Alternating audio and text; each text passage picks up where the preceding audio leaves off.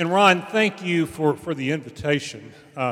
Ron and I ran into each other. We've run into each other frequently. And last week we were at some event together. And he says, looking forward to seeing you next week. Well, I suddenly had this cold chill shiver over because I couldn't remember I can't remember what I'm doing tomorrow. And Ron said, looking forward to hearing you next week. And I had this cold chill that maybe I had forgotten something. I checked my calendar and I said, sure enough, I'm supposed to be here tonight. And Ron, I appreciate you reminding me of that. But anytime I have the opportunity to really sit down and break bread with people of faith who are involved in prison ministry, or just have an interest in prison ministry, or just pray for prison ministry, then I certainly welcome that opportunity. Now, I told Ron as we were preparing to have dinner that I have a tendency to ramble sometimes, and when I really, really feel passionate about a subject, that I can go on for a long time. So that said, I think I'm typically supposed to speak for about 15 minutes, but I've been known to speak for 30 and 45 minutes on subjects like this. So I told Ron, and I'm going to tell all of you, after about 15 or 20 minutes, start pulling your earlobe, and that'll be my key that I need to kind of wrap things up. But seriously, I can keep you here all night if you want to. Now, if you don't pull your earlobe, we just might stay here all night. But that said, I do appreciate this opportunity. As Ron mentioned, I've had a very interesting career. I've been a school teacher. I've been in the military. I've worked in local corrections. I worked at the federal prison level for many years. Sheriff, running a jail, have worked in the criminal justice field really for most of my adult life. Some people would say in our school system today that's kind of a criminal justice field as well, but I won't go quite that far. But certainly there's a lot of parallels between the challenges of running a school and working in a correctional facility. And I say that really with all due respect, but schools are tough. Schools are tough. Teaching is tough. If there are any school teachers here in the crowd, God bless you. I think there's a special place in heaven for those of you who are working in our school system. But most of my adult career has been in the field of corrections. And when I was sheriff, obviously, running my campaigns, I would say that obviously law enforcement is a priority. The criminal justice system, a priority. Jails and corrections, a priority. When I became mayor, I was establishing my agenda for the first term, and I also had as one of my priorities the criminal justice system. And one of my friends came up to me and says, now, Mark, when you were sheriff, we understood that one of your priorities had to be corrections in the criminal justice system and public safety. But now you've kind of stepped into another role, and you need to start addressing some of those other issues that are really pertinent in our society. I said, folks, there's nothing that's more germane and more pertinent to the safe conduct of society than public safety. Because one of the things that I've observed in my line of work over the years is that if you're going to really fight crime in public safety, you've got to have a good education system. If you don't have a good education system, then all you're doing is growing another generation of criminal behavior. If you're going to fight unemployment, you've got to address the issues of crime, because it's unemployment that in large part drives the problems of crime. If you truly, truly want to address the issues of economic development, growing your community economically, you've got to address the issues that we face in the criminal justice system. It all kind of fits together.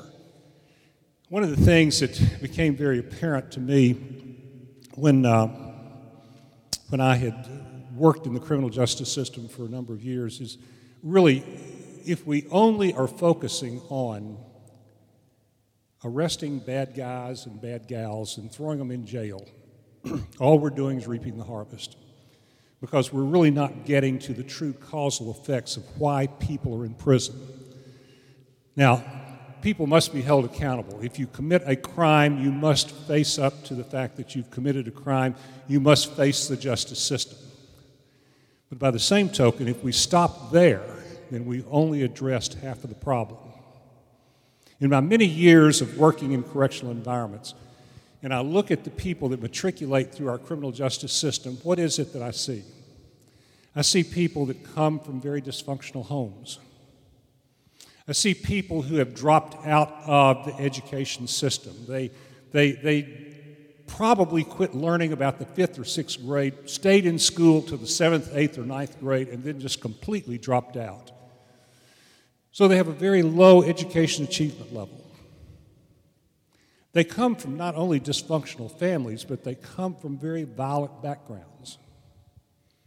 They come from backgrounds where they were abused, both emotionally and physically, in so many ways. You see a very short span of faith-based involvement.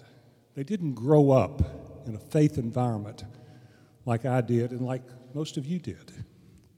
And if you look at all of those ingredients, you can see where criminal behavior comes from. It comes from those people who, first of all, have no faith foundation, they have no family foundation, they have no educational foundation.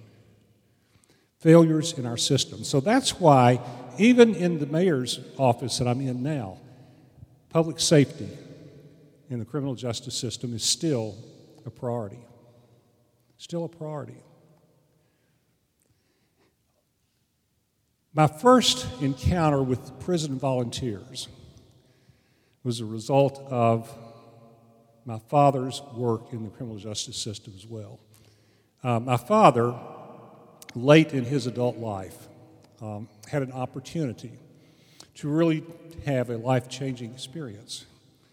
He had been a businessman most of his life, primarily in the field of agriculture, and he had an opportunity when I was in high school to come to Shelby County and to run the Shelby County Penal Farm, what we then called the Penal Farm. We call it now the Shelby County Corrections Center. My father was my most influential person in my life.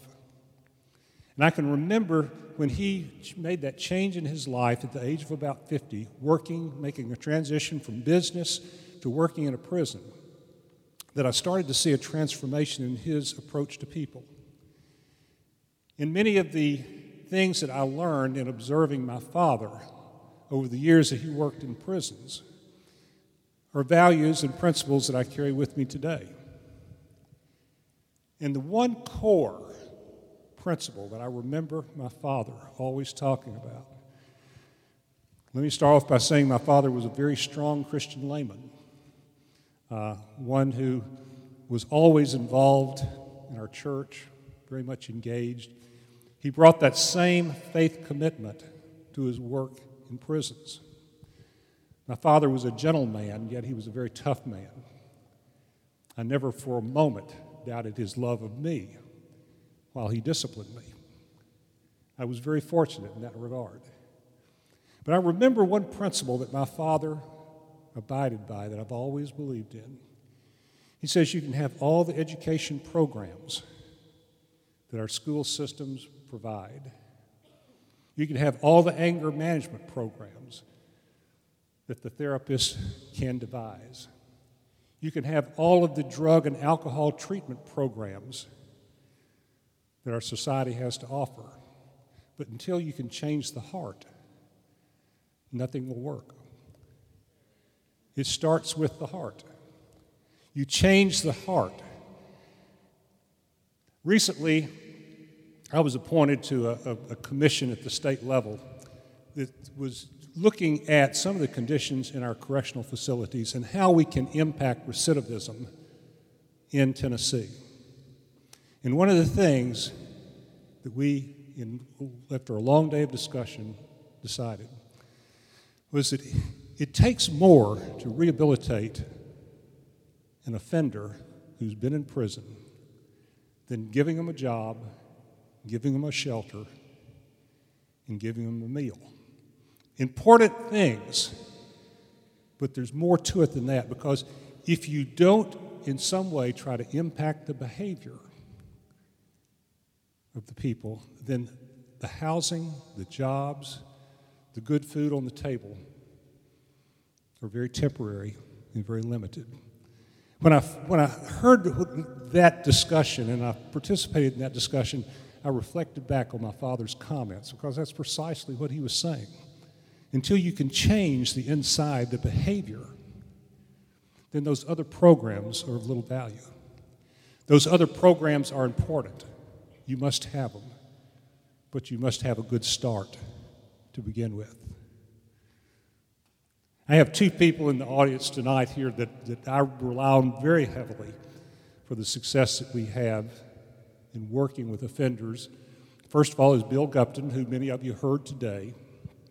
Bill Gupton is our Director of Correctional Services for Shelby County. I had the opportunity after a very fine man, Jim Coleman, resigned about 2 years ago. I had the opportunity to go out and look for someone who was equally as efficient as Jim Coleman, and I found Bill Gupton. One of the things that attracted me about Bill Gupton was his commitment to some of those same principles that I've talked about here.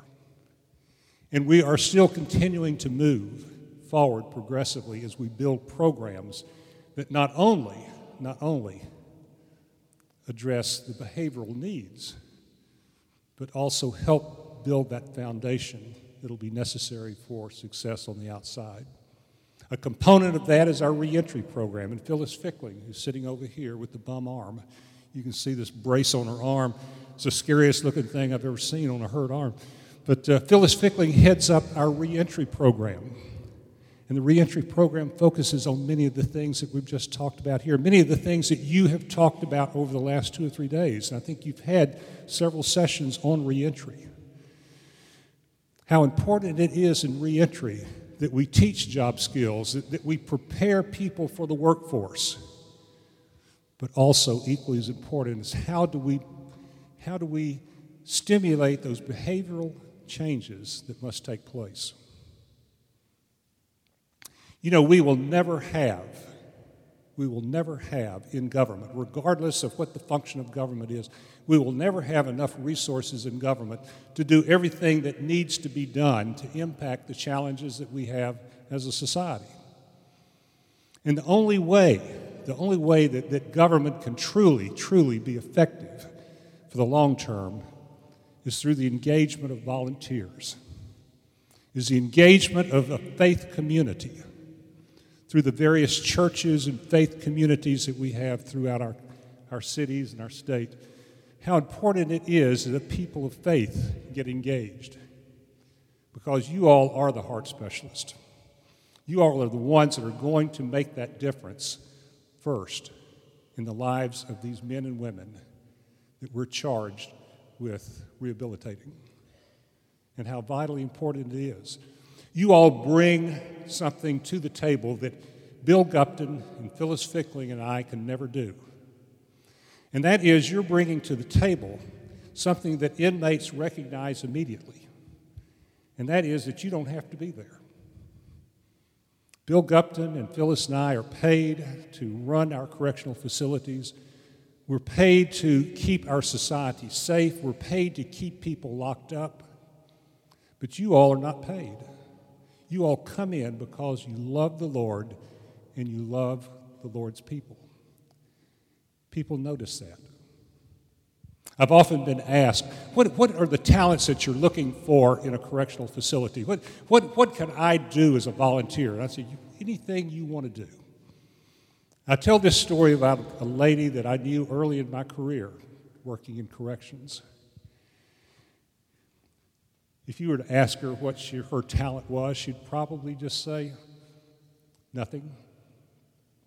But I tell you, her talent was one of the most valuable talents, and one that everybody in this audience has. She would seek out people in the prison who did not receive letters, who did not have visitors, and she'd sit down and just listen to them. She'd just listen to them. I can remember seeing her in the visiting room where she's sitting there. She's not exercising any therapeutic theory. She's sitting there just listening to people talk that haven't had anyone to talk to or anyone to listen to them, to praise them, to acknowledge them. And she would just sit there and listen. Whatever your talent is, there's a place for that talent in our correctional facilities. You know, one of my favorite stories of the Bible, and it's repeated in several books of the Bible, but it speaks to spiritual gifts. You'll see it in Romans, you'll see it in 2 Corinthians, you'll see it in various places where Paul talks about spiritual gifts. And he has a listing of spiritual gifts. I've never really looked at the spiritual gifts listed in the various scriptures of the New Testament and thought that that was an all-inclusive list. Because I think everybody in here has a spiritual gift. And there's a crying need for that spiritual gift in our correctional facilities. We need it. We need it. You make a difference. Is it worth it? Is it worth it? Don't ever ask yourself that at the end of a day where you have been visiting and working in the correctional facility. Because I tell you, really, you are an instrument of a higher being. Someone's working through you. And whether or not that message is received, whether or not the instruction is adhered to, whether or not good is done as a result of your engagement, you may never know. You may never know.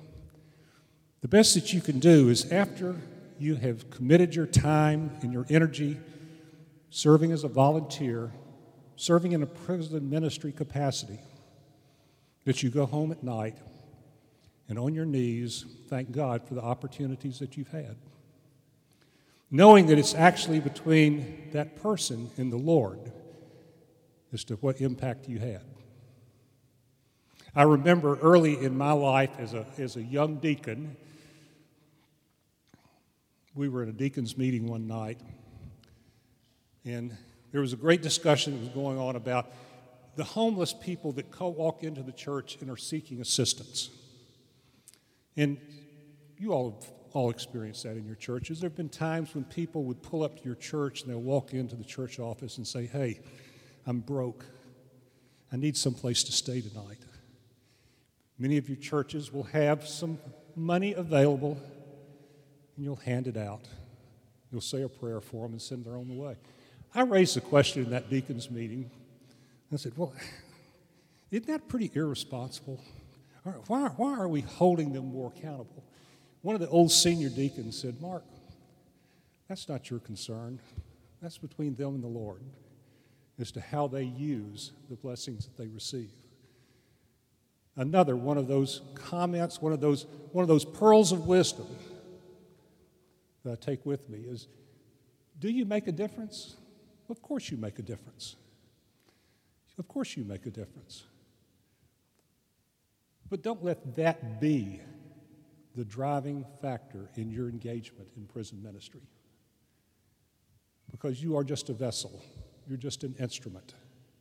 The Lord working through you to achieve the greater good. How vitally important it is.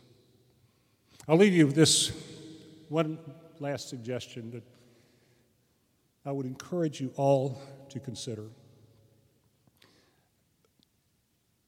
One of the correctional facilities that I headed back a few years ago, we had a number of prison ministry volunteers that were coming in from a variety of different churches, each church wanting to conduct Bible studies, and goodness knows we need Bible studies. But I asked one church one time to consider doing something a little different. I said, instead of coming in and teaching a Bible study, come in and teach through lay men and lay women some of the lifestyle challenges that we have. Come in and over a period of weeks, talk about how you survive in the world today, progressively and contributing. Come in and talk about how men should treat women, how women should respect men. Talk about the importance of balancing your checkbook. Talk about the importance of a parent's relationship with children. Talk about the importance of engagement in the community. Talk about the importance of respecting one another. Talk about the importance of the fellowship of believers. Talk about the importance of relationships. Talk about those tools that get us through the day successfully. And teach it from a Christian layman's point of view. You know, there's some people in our prison populations that if they hear it's a church service, they'll never dawn the door. But I've often witnessed the power of example, the ministry of example, and how powerful that can be. Some of our inmates would come to those lifestyle sessions where you're talking about how men and women interact, how they respect one another, how to love your children, how to discipline your children, how to put structure in the lives of your children so that they don't follow that path that could lead to prison. How vitally important it is for our people in prison to hear that from Christian lay men and women who can speak from experience. It's a wonderful opportunity for you. I'll close by saying you're appreciated. Very humbly stated, you're appreciated. You all have a spiritual gift. Events like tonight give us the opportunity to really celebrate, to fellowship, and to really reflect upon what has transpired this week. But if you leave here tonight and that's all that's been accomplished, then there's so much more to do.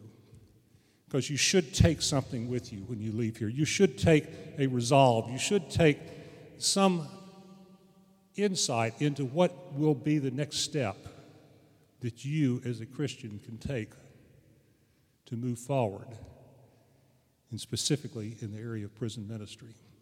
What can you do to go back to your faith community and talk about how others can get engaged?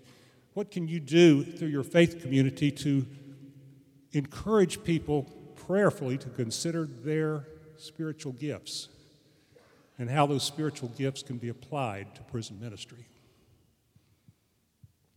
You know, some 60%, and some will say higher, of the people that are in our jails and prisons today have been there before, and many of them will be there again. How vitally important what you do is to the welfare of our nation and our community. God bless you for being a part of this program this week. Leave here today with a conviction, with a resolve, and with a commitment that you'll go back into your faith community and not only consider what you can do in the field of prison ministry, but how you can engage other citizens just like yourself to also move into prison ministry programs. Our reentry programs, the work that Hope Works does, part of reentry, getting people reacclimated. You can work in our prisons, you can work in Hope Works, you can work through our reentry programs, you can work through so many community-based programs that will also be considered valuable parts of prison ministry. Find where you can serve best and take someone with you. Thank you for the opportunity. God bless you for what you're doing. For those of you who've traveled far, please travel safely as you return home. Know that we appreciate you here in Memphis and Shelby County. Thank you, Ron.